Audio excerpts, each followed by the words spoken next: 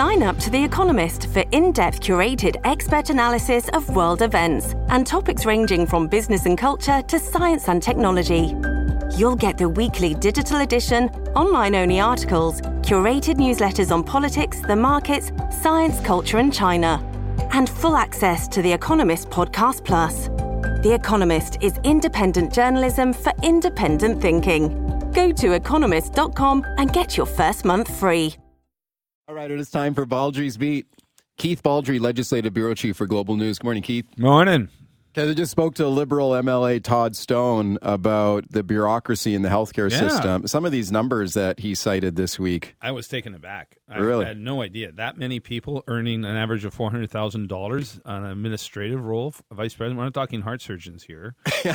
These are vice presidents and health authorities. This is 64 of them.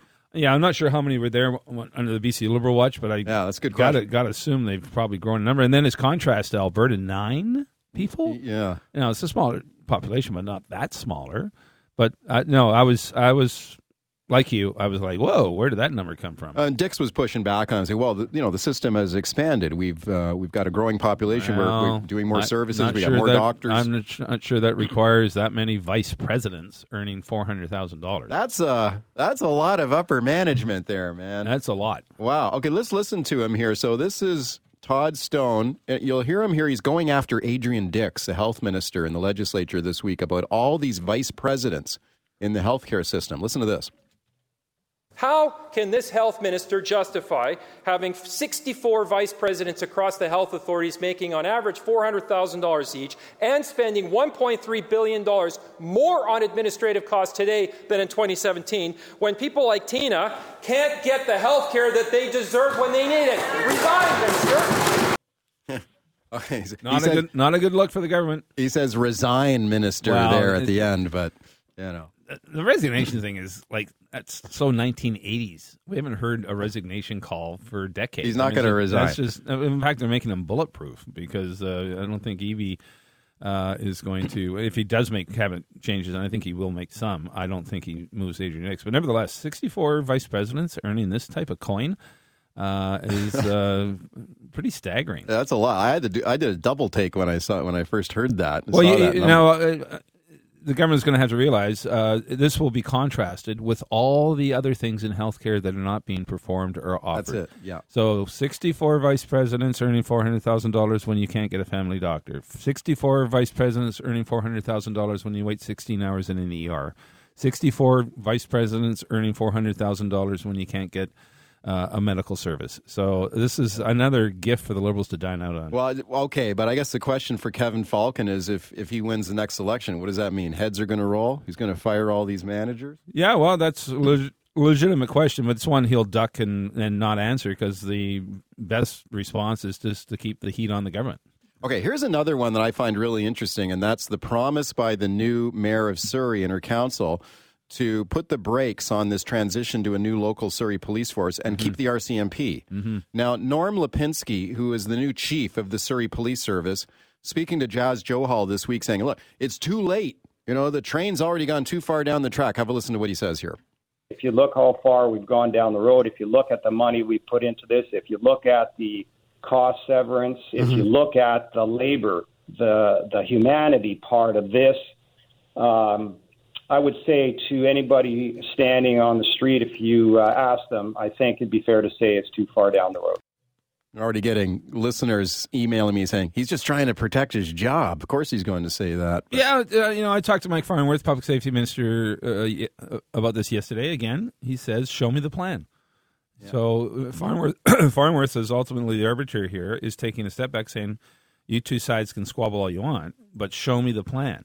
His ministerial responsibility is to ensure there is adequate police services in Surrey. Yeah. Doesn't matter who performs them. There has to be adequate police services. If it's RCMP or if it's non-RCMP, he has to be satisfied one of them is working. And so Brenda Locke, if she wants to change this, has to present a very cohesive plan to the ministry, just show in great detail how a transition or a retransition is going to work. Because so far that hasn't happened. Because this is Farnworth's call. I mean, this is not a decision of Surrey City Council. No.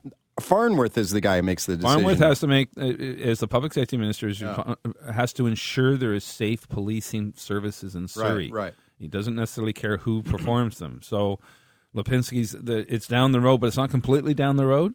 Is it halfway down the road? Is it 3/4 down the road? Is there enough road to come back on? Locke has to show the ministry the plan to how this would transition. And she's going to have to do it pretty quickly because, the clock every day is ticking. it's going further down the road. Well, right. There's millions of dollars being spent on this. Exactly. And a lot at stake here. So it's one thing to make this a promise in a campaign speech and such and dueling sound bites for radio, but it's another thing to present a cohesive, detailed plan. Okay, let's listen to Paul Daines here from the group Keep the RCMP in Surrey. You'll hear him push back against the Surrey police chief saying, what are you talking about? Of course we can put the brakes on this thing. Here's what he had to say to me. The SPS transition is much closer to its beginning than it is to end. They haven't, by their own admission, got a snowball's chance in hell of becoming the police of jurisdiction in Surrey until at least the year 2026. Okay, so he says, it's not too late. Well, that's his argument that if that is the end date of completion of the transition, that is, that's 4 years away. So that's the argument. There is enough time to undo this thing. Okay. But again, devil in the details. We can't just keep having these dueling sound bites. You need a plan, and I think the pressure's on Locke to present that plan sooner than later. Okay, that's going to be interesting. It is. Let's talk about David Eby now, and he's unveiled some of his key staffers now. Yeah, right? Yesterday he had a photo op. It's all about photo ops right now, where he presented his new deputy minister, Shannon Salter, the current deputy attorney general. She's now going to be the head of the civil service. Very meteoric rise. She's only in her young 30s and big. She's only been AG, I think, for deputy AG for 10 months. She's now head of the civil service, or she will be. Matt Smith, a veteran campaigner at the municipal level for a number of years, and also with Strategic Communications, Strategic Co. He's going to be the new chief of staff. So those are the two main key appointments. Also got Carol James as co-chair of the transition team. So they had a little photo op in a room yesterday and such. Keeping a couple of deputy chiefs of staff, Don Main and Amber Heck, which is probably a good move. I think a good move to have some continuity there. And then today at 3:00, he's going to be meeting with Lieutenant Governor Janet Austin as a sort of a introductory conversation. It's not the swearing in. That occurs, no date has been set. My understanding is going to be November 8th or 9th, perhaps November 10th, the second week of November. But right now it's all about transition, reading the briefing materials from the ministries. I mean, these are hundreds of pages long, each book, and he's got to go through every one of them because you got to be conversant with everything your government's doing. Do you see this guy, when he becomes premier, going on any kind of radical new direction for government? No. I mean, this government had been doing pretty well under Horgan, bearing up pretty well in the opinion polls. Presumably he wants to keep that going. Yeah. Does that sort of argue against any kind of bold new direction? Well, I think the word radical is not going to apply here. Yeah. And Carol James, I talked to her yesterday. She had a scrum with the press gallery yesterday. She was pretty clear. Eby is going to do some new things, for sure, on his chief priorities, which is street crime, housing affordability, is to climate action, and those are his key areas. And you're going to see some new policies there, no question. And he talked about his housing plan in the campaign. I mean, that's not the government plan. That was Eby's plan. And now you're going to see that turn into public policy, and you're going to see that apply to other areas. But Carol James was pretty clear yesterday. While he will put his personal stamp on the government, you're not going to see radical change. That he's going to follow John Horgan's playbook here, which is to sort of keep to the center left and not go too radical. Okay, Baldrey's beat. Let's go right to your phone calls here. Barbara in Kamloops. Hi, Barbara. Go ahead. Hi. Yeah, it's disgusting. I mean, it's just ballooned out of all proportion. But my question is, if you got that many vice presidents, how many presidents are there? And how much do they make? Because it must be astronomical just compared to the vice president. And another comment, I was in Royal Inn Hospital this summer for an extended period, and there was all kinds of patients that spent days and days in emergency while there were beds available, but no nurses. And they've been bringing nurses in from all over Canada. So it's just crazy. Our medical system is broken. Thank you, Barbara. Yeah, Royal Inland Hospital in Kamloops has been a problem for, I think it's better now, but for a period of months there, it was a real problem there with overcrowding and long waits for services in the ER. In terms of presidents, I assume there's only one president per health authority, but Todd Stoney had on reeled off the numbers for 9 vice presidents in Northern Health. Northern Health is a very low population base. It's the smallest health authority by far. Yet they have 9 presidents, nine vice presidents earning an average of $400,000. I mean, it is kind of mind-boggling. Okay, Ed in South Surrey. Hi, Ed. Go ahead. Regarding the switch over the RCMP, I mean, he wants them to put forth a plan. I mean, McCallum put forth a plan, and he never honored it. I mean, the transition, cost-wise and time-wise, he never met the commitment. So shouldn't the government be stepping in and say, hey, it's all over, boy, back to square one? Okay, well, they are behind schedule in implementing the They are, and again, this is an evolving situation. I don't know how this is going to end. I mean, Mike Farnworth wants to see a plan from Brenda Locke. What that plan looks like, who knows? Maybe it's acceptable, maybe it's not. I think I detect a real frustration and reluctance from the provincial government getting dragged into this thing. They were hoping Surrey hoping Surrey could figure this out on their own, and now, no, it's almost back to square one. Yeah. James in White Rock. Hi, James. Hi, guys. Thanks for taking my call. It boggles my mind how everything the government touches turns into an absolute and utter mess all the time. It's like that's the only consistency in politics, that if the government runs it, it's going to be a nightmare. And do you know how many ambulance drivers they could hire for $400,000? Do you know that they just put in 300 security guards for nurses? And out of 16 managers in this province, not one of them can come up with an original idea to fix the healthcare system. Why? It makes no sense.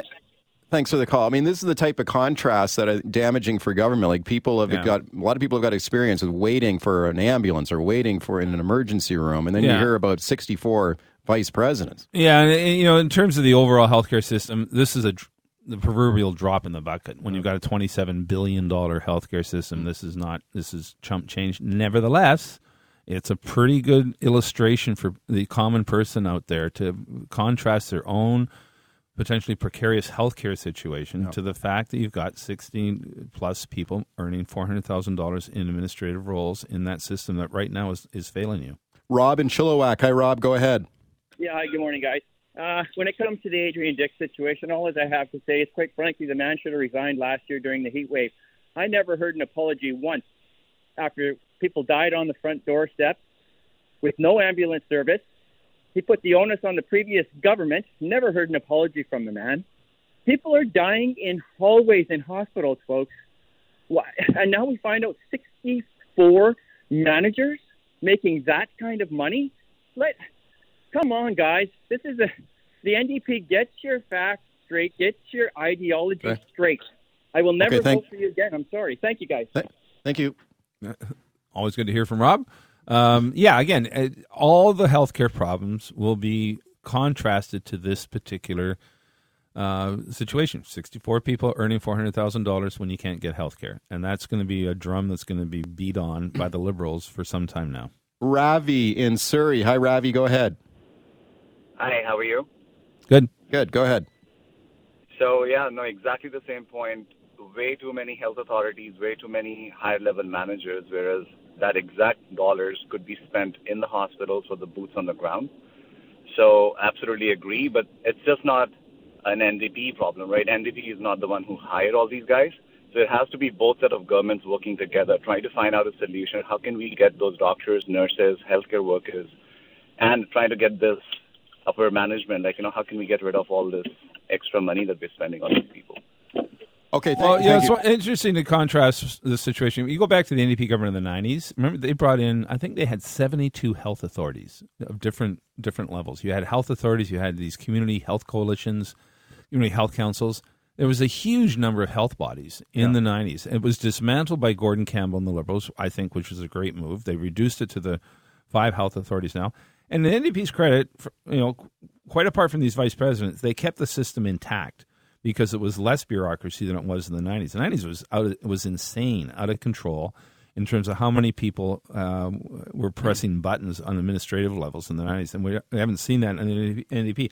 Having said that, though, this news comes as a shock that there's this many people earning almost $500,000 Now, a year. in fairness to the government, they will also argue, as Dix did in the House this week, that actually when you look at relative to other provinces, the BC administrative costs in healthcare are okay, and they're doing well. I mean, he cited statistics from a monitoring organization called the Canadian Institute for Health Information, and he said, very credible organization. It's not out of control like the Liberals are saying. Well, that ignores the argument that maybe it is out of control everywhere.